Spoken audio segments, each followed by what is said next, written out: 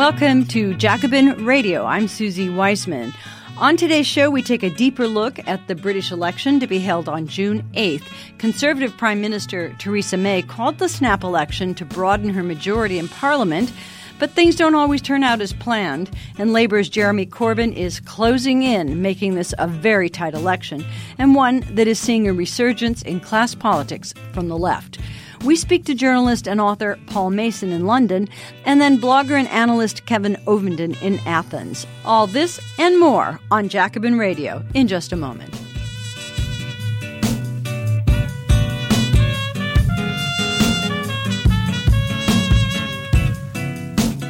Theresa May called a general election for the 8th of June, claiming that the opposition parties were jeopardizing her government's preparations for Brexit. Now, remember that she was in favor of a hard Brexit, and when she called the election in late April, the Conservatives were polling 21 points ahead of Labour. That's no longer the case, as Jeremy Corbyn, Labour's candidate, has surged in the polls. Currently, the Conservatives have 330 members of Parliament, giving the party its working majority of 17. Labour has 229. We'll see what's going to happen, and we're going to speak first to Paul Mason and then Kevin Ovenden.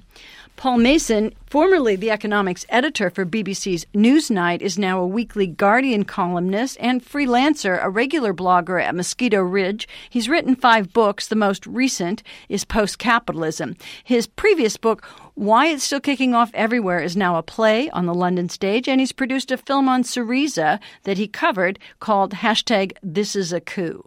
Paul Mason, what is the state of play in the election? The Independent today says that Corbyn is surging in London, but what's the rough breakdown around the country? So, when the election started 5 weeks ago, Labour was trailing really badly. They were on about 25 points, and Theresa May was close to 50. Since then, I think it's fair to say that Corbyn has slowly built up something of a head of steam of momentum, and we are now seeing the gap between the two parties could be as small in some polls as 3 or 4 points.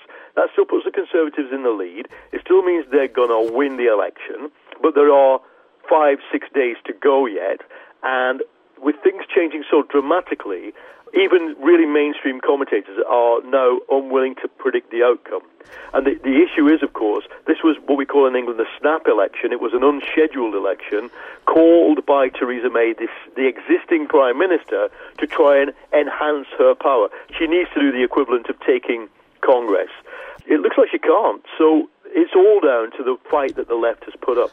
So when Theresa May called the election, as you said, in April, she thought that she had the basis for winning a wider margin than she did when she came in the wake of the Brexit vote, because she had a thin majority then. What's going on now? Okay, so Theresa May almost had to call the election because it became clear that she has a strategy of what we call a hard Brexit. Britain's going to leave the European Union. It's going to leave it on very bad terms. And her negotiating position is that if it doesn't get the terms it wants, she'll walk away without a deal. It became clear that she couldn't pull that off with a narrow majority in Parliament, because so many of her own MPs, and also we have in Britain a system of checks and balances where the courts are constantly, in the last few months, ordering Parliament to deliberate on individual issues over Brexit. So she needed a much bigger majority. Now, we're hopeful that we can win on the Labour side. If we don't win, we're hopeful that we can achieve what is called a hung parliament, where there's no overall control. If we achieve that, she's lost, because her aim was to kind of add another 100 to that 12-person majority. I think right now it looks like there's no way she can do that. And the reason is, first of all, the left has fought a very inspirational campaign appealing to the ordinary principles of working-class voters, and Theresa May herself chose to make it almost presidential, just like, trust me, give me more power, and then disappeared, because she's terrified that she's going to mess up in the debates. This is really interesting. You mentioned that Labour is mounting an excellent campaign. Who's organizing Corbyn's campaign? We've seen momentum, but what about, the struggle that we saw leading into literally Corbyn's election to the leadership, a very strong fight between the Parliamentary Labour Party and Corbyn? How is that influencing this election, if it is at all? Well, when when they were trailing badly in the polls, the two-thirds of Labour's parliamentary group that don't really support Corbyn decided basically just to save themselves, run local campaigns, don't mention Corbyn, and try and survive with the kind of loyal, basic working-class vote. But then what happened is that Corbyn unleashed a manifesto that shocked everybody. I think it's of world significance because Labour is part of a big social democratic family of parties in Europe here and elsewhere. And it's the first of those big mainstream parties to actually stand in an election and say, you know what, neoliberalism is over. The free market is over. We're going to tax the rich, we're going to nationalise key industries, and we're going to redistribute the wealth to the poorest. That's what it said. And I've been saying that for many people aged 50 and above, it was like rediscovering a vinyl record you really liked. You'd forgotten how much you liked it. And when they did that, of course, the excitement began to build, above all among young people, because one of the key promises, college fees here are £9,000 per year. So you leave college with £27,000 debt. Corbyn has promised to just wipe that out. He's just said 0 from September. That you go to university for free. And now you've seen probably up to 1 million young people registered to vote on the basis of that. So once that excitement began, people began to come on side and come online from the right wing of the Labour Party. And who's responsible for organising the campaign? It is the tight group around Corbyn himself of veteran left socialist operatives inside the trade unions, inside the Labour left, journalists, etc. That's who did it. We don't know whether we can win because the other side of this is that we had a very liberal conservative party. We had a conservative party, many of whom could have been in the US Democrats. But after Brexit, it flipped to the right. And we also had, on about 12%, an alt-right party called UKIP, an anti-immigration, xenophobic, racist party, drawing in support from some working-class people, it has to be said as well. Now, their vote has collapsed. As the Conservatives have swung right, UKIP has basically kind of melted into the Conservatives. It's standing down in 30 key seats to try and help the Conservatives defeat Labour. So it's a really uphill task in this one election straight after Brexit for Labour to win.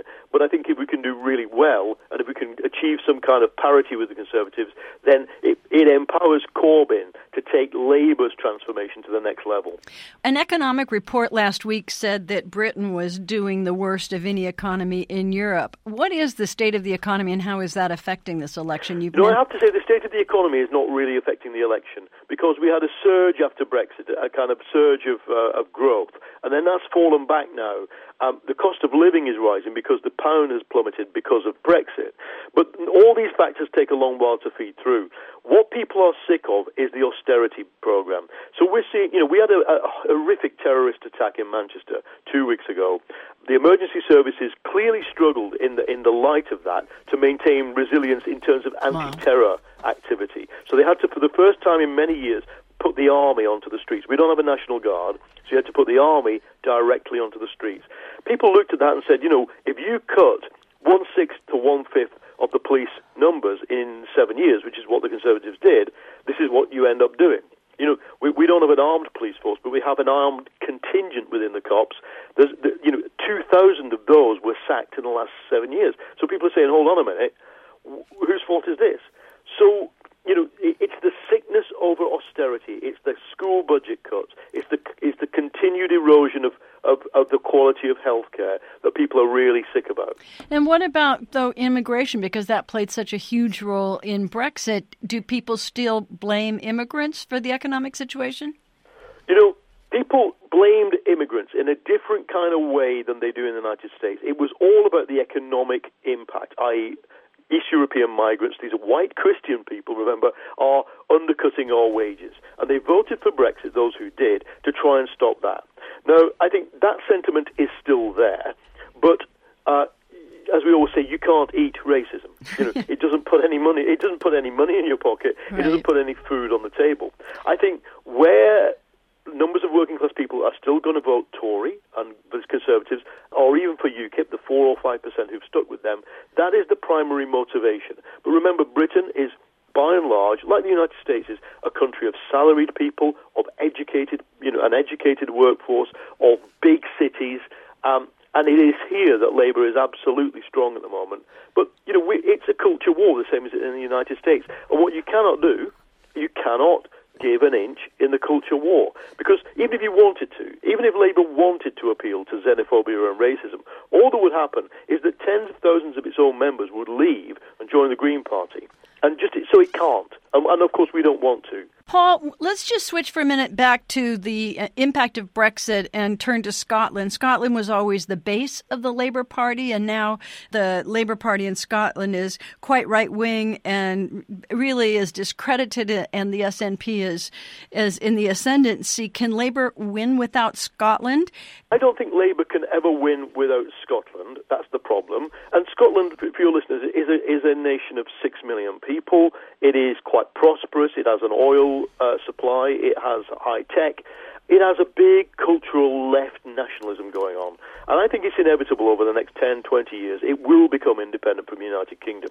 However, what has happened now is that in addition to the Labour Party being a little bit to the right of Corbyn, it's not massively to the right of Corbyn, the issue is in or out of the United Kingdom. And the Conservatives have been very clear, they're against Scotland breaking away. The Scottish Nationalists, who are a left nationalist party, have said they want to break away. And Labour is kind of in the middle. And now it's been squeezed from the nationalist left, and now it's getting squeezed from the pro-British right. I sometimes say with the Scottish Labour Party wants to stand against the cultural nationalism of some people in Scotland and stand against the sort of extreme conservative unionism of others, and Brexit. In that sense, it's against two forces of history, and it doesn't have a third force to rely on itself. But from the point of view of the British government, it barely matters. All that matters is an anti-Tory majority. And the sad thing is that Labour had to suspend a local town council recently in Scotland because its councillors wanted to make a block with the Conservatives against the Nationalists. Yeah. At this point, that's where it gets crazy. And it will, let's say, if Corbyn could somehow come in and there's a hung parliament, then the question would be, would Nicola Sturgeon block with Labour, or would she just do it on issue by issue? They've said they'll do it issue by issue. There's no way that Scottish Nationalists could ever support a Conservative government. So Labour, in that sense, has them at a tactical advantage. If Labour were to be the largest party, the Scottish Nationalists were saying, we'll do it on an issue-by-issue basis, that's fine, but then Labour would just publish a list of the issues, and then you've got a government. It's all complicated by the fact that Labour and Labour's mass base and Labour's majority of its parliamentarians are very pro keeping our trident nuclear deterrent, but the Scots are very against it, and that matters because the deterrent is based in Scotland. So this has geopolitical ramifications that I think would make it quite difficult for Labour and the SNP to form any kind of a coalition. Very interesting. Paul, I know you have to go very soon, but I wanted to ask, The Guardian came out in a strong editorial for Labour today, and apparently this afternoon, Ed Miliband nearly endorsed Corbyn. So maybe how much significance will that have on the election itself? The Guardian is a big influence, and it has to be said that both its comment writers and its news editorial stance has been about as pro-Corbyn as the New York Times was pro-Bernie Sanders, i.e. not. And for the same reasons. This is the liberal elite, it's people who don't like old-style socialism. All the identity politics around Corbyn, they're different than the ones they were around Sanders, but they were there. Lots of sort of mainstream feminists don't like Corbyn, all of that. But in the end, I think what has happened is that Corbyn has proved you can run a traditional left campaign and energise young people, and the other possibility is so dire, a right-wing conservative and racist UKIP alliance-type government, and The Guardian, which I write for, has had this penchant for a sort of centrist party to emerge, a little bit like Emmanuel Macron in Paris, or a little bit like, it would be in a kind of Clintonite Democrat kind of paper by its emotional centre, but that kind of politics has collapsed in Britain. And the Liberal Democrats, who are the small third party here, just have really not done anything. I'm afraid the reason for this is that Brexit it's reset politics in Britain. I'm surprised that we're doing so well on the left. We may not get there in this moment, but what is certain is that we will be able to say, people in America still have to say, well, Bernie would have won. But the other aspect of this is, even if Bernie had lost, the question would have been, what kind of movement do you leave behind? What kind of ground war can you prepare over the next 4 years in America? This is what the convention in Chicago is going to be about, I hope. And I think we'll be in the same position if we lose. We'll be incredibly confident. That's really good. And in fact, Bernie Sanders was just in the UK and spoke to huge crowds expressing his support for Corbyn. Paul, I know you have to go. What's the chances that your play, why it's kicking off everywhere, will migrate from the London stage to the US stage? My play is about 2011 and the Occupy movement and the Arab Spring, and it's actually hopefully going to be shown by the people who commissioned it, which is BBC Television, on TV. And after that, it will be available across the world, I hope, as a kind of somewhere on some cable channel. But according to British television rules, which I'm sure will be very different to the American TV rules, nothing of that kind can be shown during an election by a public broadcaster. So we're waiting till after the election to find out when the play is scheduled to be on TV. Paul Mason, thanks so much. Yeah, take care. Bye-bye. Okay, Paul Mason is a Weekly Guardian columnist, former BBC economics editor, filmmaker, and author, and he's been speaking to us from London. I'm Susie Wiseman. Don't go away. We're going to come right back with Kevin Ovington in Athens.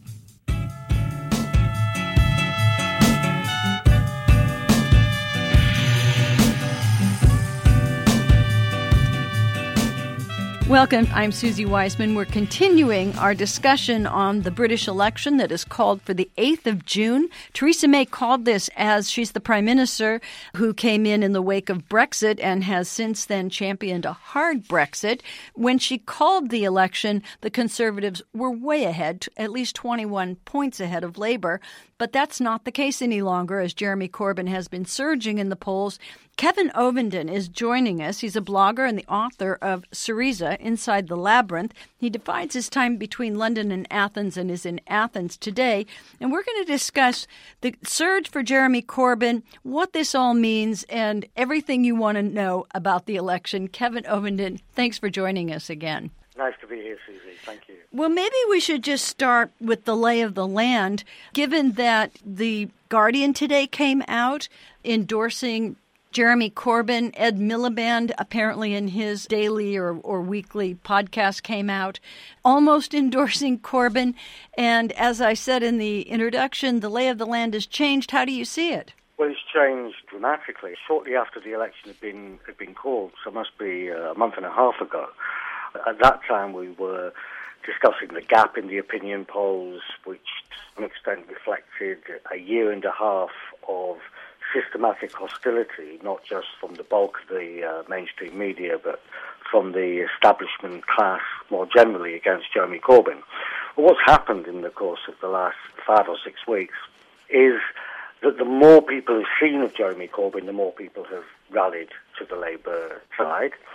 Secondly, against all of what we were told for a period of possibly a generation from the early 1990s through to 2008, which is that politics is gravitating towards the centre, so Blair Clintonism, that the big ideological questions are dead, the big political divide is dead, and that certainly we had gone beyond left and right. That's just come crashing down in Britain in the last 5 weeks. I mean, quite spectacularly so. Jeremy Corbyn and Labour are ahead by about 5 points in London. The polls vary a lot. We can perhaps discuss why they're so variable in Britain, even more so than in the United States. But all of them show a narrowing of the gap, which, were it to continue, does not rule out the Labour Party winning the general election on the 8th of June. I'm not predicting that, but what is certainly incontrovertible is that putting a clear position that ordinary people didn't cause the crisis, it was the bankers. The people to blame are not migrants coming to this country. It's the 8 billionaires who own more than half the wealth of the bottom half of the population in Britain. These kind of arguments, that the state can be used to redistribute wealth for productive investment, for sustainable growth, for redressing the social crisis in Britain, which is acute, for older people, for younger people, nearly 4 million children living in poverty now, the crisis of the National Health Service, and so on. These arguments are really connecting with people. Now, what remains to be seen is how many of those layers who cumulatively over the past 30 years have been disinclined to vote because they've not felt there's a point, they've not felt anybody's speaking for them. These are disproportionately poorer and working class people, and they're also disproportionately younger people. So we have a big age imbalance in who has historically voted in the last 25 years in Britain. So it remains to be seen how that will play out on election day. But if these layers that are moving with some enthusiasm to the campaign actually go out and vote, then we could be in for a fantastic surprise. Well, that's really good. And I know that when Theresa May came in, she shocked everybody by kind of adopting a somewhat compassionate conservative program that she's called various things like social care. And then it seems promptly just turned around on that issue. Is that part of what you're talking about, that austerity and the economic situation and the fact that so many people have been left behind are to account for Corbyn's surge? It is, and the observation you make about when Theresa May came in, I think some of us made this point at the time, and it's now clearer to hundreds of thousands, millions of voters in Britain, that this talk of repositioning the Conservative Party to be a party of working people, a kind of hint at economic nationalism along the Trump mould, given that Britain is leaving the European Union and so on. What struck a number of us about it at the time was that it had, from Theresa May, no conviction behind it and no plan, even if that were to be a plan. It was purely a political repositioning exercise because the Brexit vote had happened. It had exposed this great discontent at the base of society, people left behind from not just the crisis years since 2008, but the so-called good years of neoliberal globalization running up to that, people who in former industrial areas in the United States, you'd call it the Rust Belt, not just feeling left behind, really left behind. And that in the United States, life expectancy falling for women and men in those areas. Is it also the case that there's a lot of drug addiction like here? That's absolutely the case. I was reading an article just the other day, actually, the opioid epidemic, OxyContin and so on. We had that in areas where I grew up, in Yorkshire, in the north of England, with the deindustrialisation of the 1980s, heroin addiction, other forms of Class A drugs that people take to desperately try to escape from reality and become dependent on. That has been very, very widespread. You had, in a sense, it wasn't alleviated but masked in that a newer generation could find jobs, but they could find jobs on low pay and without the prospect of some kind of social and community structures that their parents and grandparents had had. So this has been building up for 30 years in Britain. And so what you have is a kind of existential election in Britain. The various journalists are saying this isn't a normal election. Well, they're only comparing it with what have been fairly anodyne elections. This is an election like 1945, after the Second World War. It's an election like 1970 or 74. It's an election like 1979 or like 1997. In other words, it pitches two great directions about where society is going to go. And that's a big social feeling. Now, in that, what is of dramatic significance is that one of those two poles is represented by a Tory party, which is essentially the same old Tory party, but with this adaptation to economic nationalist talk on the basis of the Brexit vote last year, but not much more than that, to be honest. Nothing in terms of a coherent direction. That's one pole. The other pole is the Labour Party, which is being seen once again as essentially the party of working men and working women. But its leader is the most left-wing leader that the Labour Party has had since George Lansbury in the 1930s. And so you have a return of left and right, of social democracy versus an outright capitalist party. But in that, you have somebody, and around him, a group of people who are connected with a much more radically left vision about how things can progress, which is rooted in the idea of popular mobilization.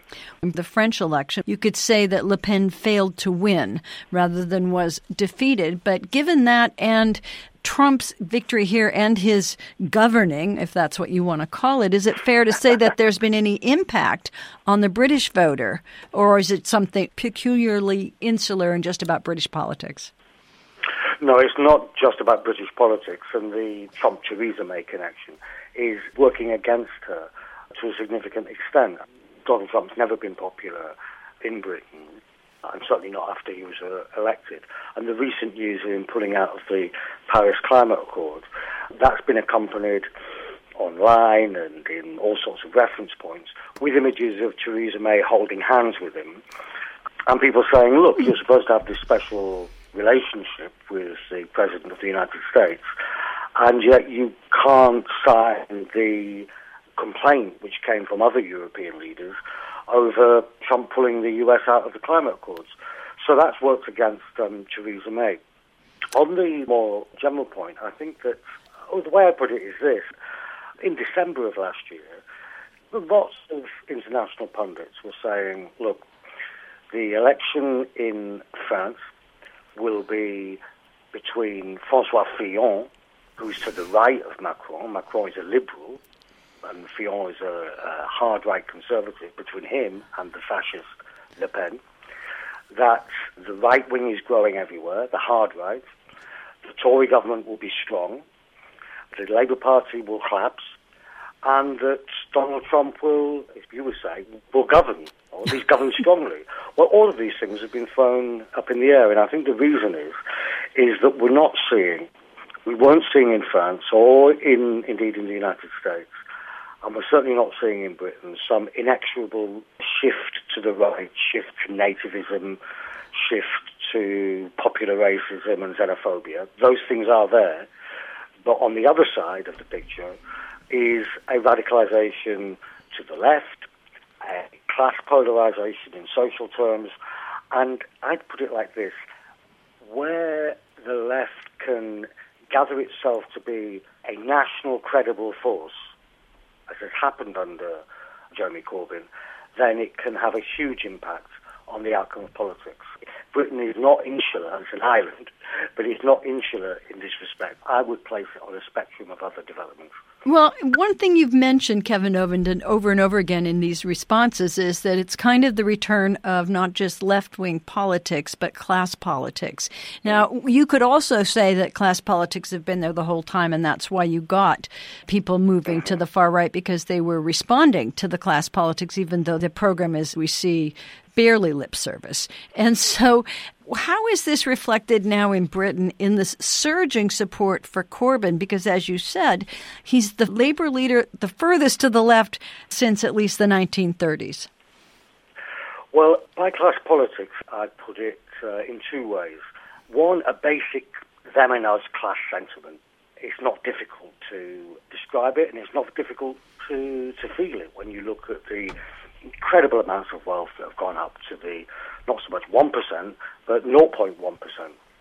So there's a basic class sentiment and a sense that life is difficult, and for younger generations coming after us is getting more difficult.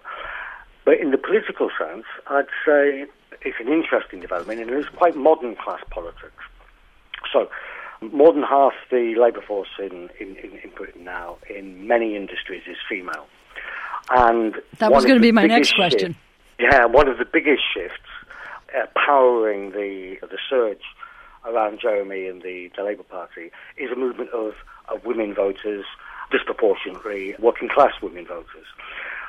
Also, that's very pronounced amongst black and minority ethnic voters. It's pronounced amongst all those people in society who face some additional form of disadvantage or oppression. So that's kind of bundled up when you talk about the class politics. I mean, if I can give you just one anecdote which sums it up brilliantly. The shadow education secretary for the Labour Party, who, if Labour were to win an election, would be in charge of education, schools and universities, is a woman called Angela Rayner. Angela Rayner is a working class woman. She left school at 16 and she had a baby at 16. She never went to university. She was a home help, so that meant she cared for disabled and elderly people in their homes.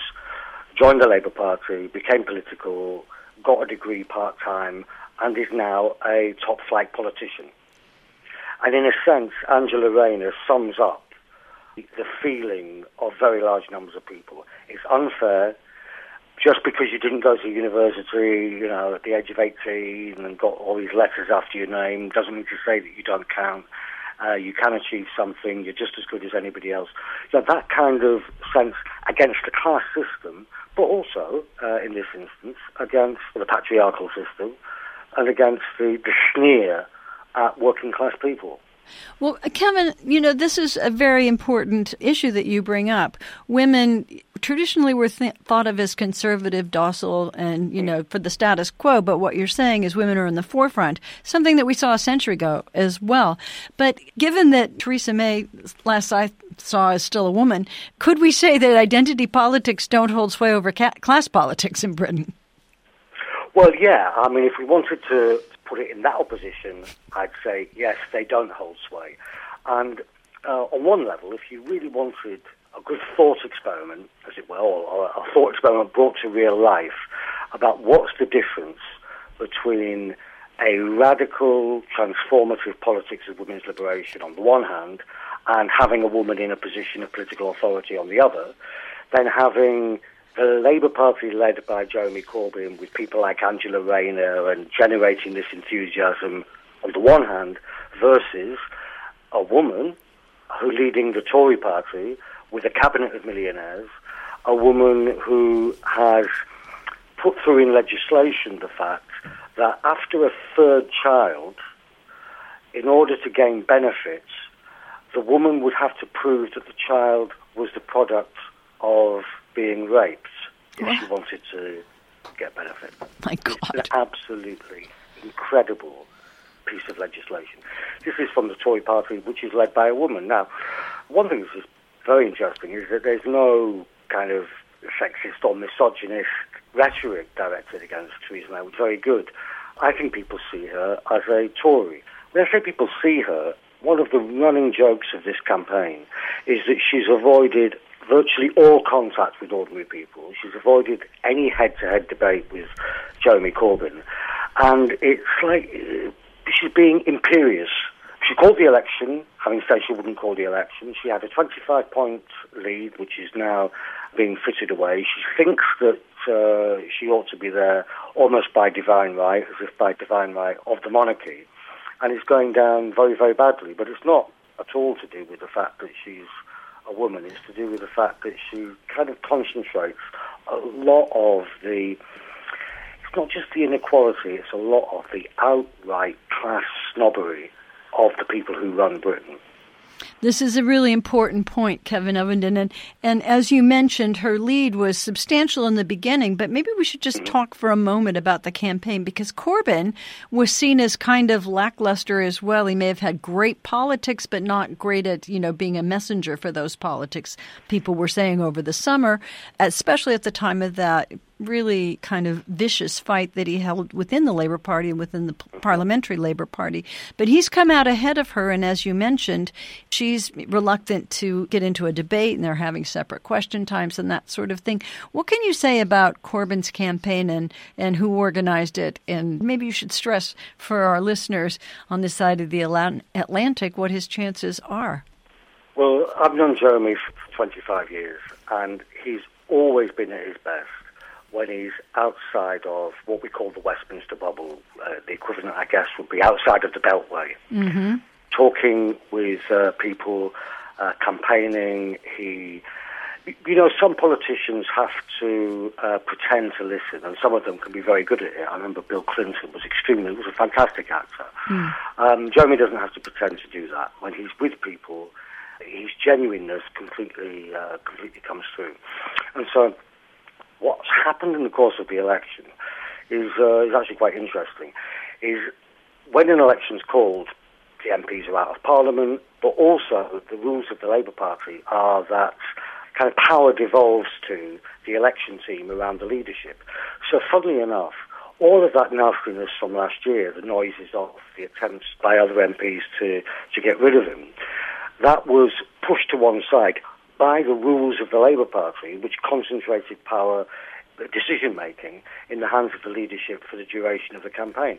What that's enabled is Jeremy, Diane Abbott, John McDonnell, Angela Rayner, Emily Thornberry, a number of people of the left who form the core of the leadership, to be much less impeded by noises off from right-wing or Blairite MPs who've been back in their constituencies having to fight for their votes. So, A, he's been able, with others, to put forward a very, very good manifesto with some radical social democratic measures.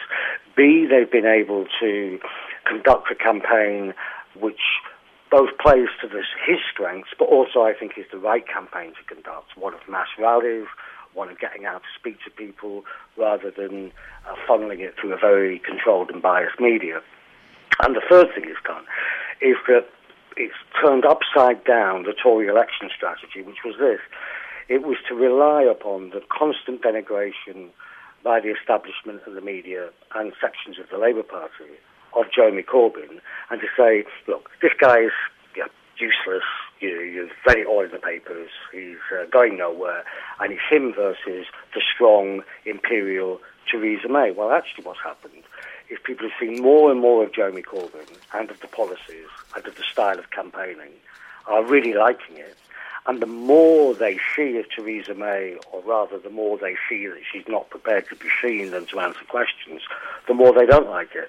So you have this crisis in the Tory campaign this weekend. I'm not saying that they will lose necessarily, they still are ahead, but there's a crisis in the campaign in that they'd run the campaign to be back Theresa May, as if it was a US presidential campaign, not a British parliamentary campaign for hundreds of MPs, but as if it was a single person. It was back Theresa May, and now Theresa May's name is getting smaller and smaller and smaller on the propaganda that's going out.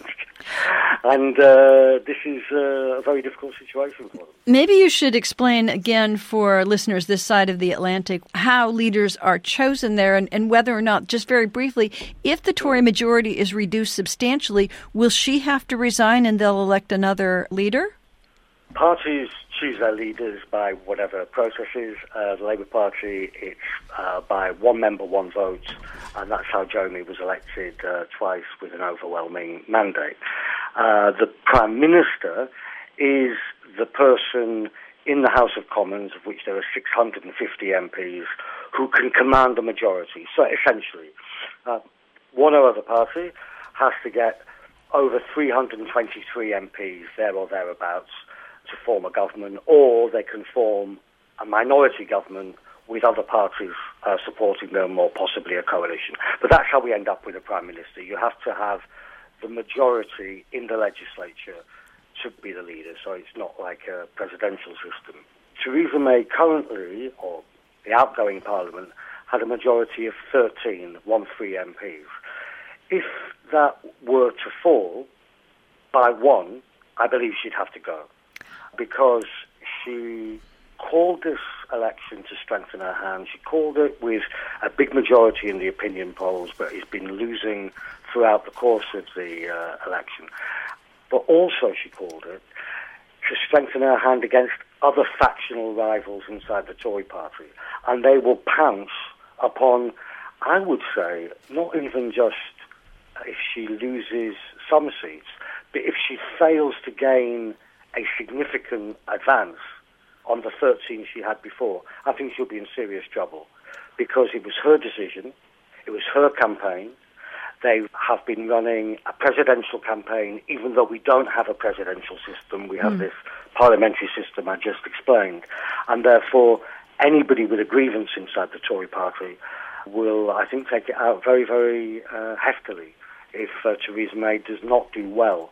Just finally, do you think this will end up with a hung parliament, or do you think that a surprise, that we're in for a surprise and somehow Corbyn could actually win this? There's a big range of possibilities. There was a poll which was predicting a hung parliament. people should know that we have 650 constituencies, sort of like congressional districts, but they're quite small. And so a national share of vote can be unevenly distributed around the country. The second factor is that in Scotland, the Scottish National Party is now the dominant party.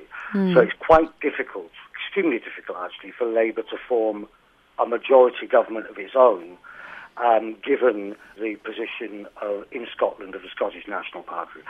A hung parliament is certainly possible. My caution is just, I wouldn't trust anybody who is saying at this stage what the result would be. I tell you one thing that can be guaranteed is that the extraordinary political events we've seen in the course of this election campaign will not come to an end, whatever the result on Thursday. And the reason for that is that they have generated, the Labour campaign has generated, these things we've been talking about, the class feeling, but with a class politics which has restored a kind of radical left against the right. And it's giving people hope. And that will feed into all sorts of other social processes. And we're seeing a rebirth of the political engagement of radicalised working class people in Britain. And that will not end next week.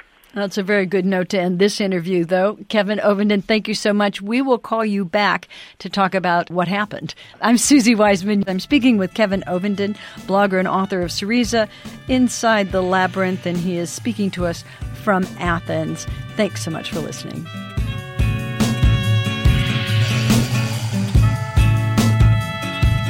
Thanks for listening. I'm your host, Susie Wiseman. This is Jacobin Radio. Thanks to producer and director Alan Minsky and to Jacobin Radio's Micah Utrecht. Bhaskar Sumkara is the founder and editor of Jacobin Magazine, and special thanks to Robert Brenner, and thanks to you for listening. I'm Susie Wiseman.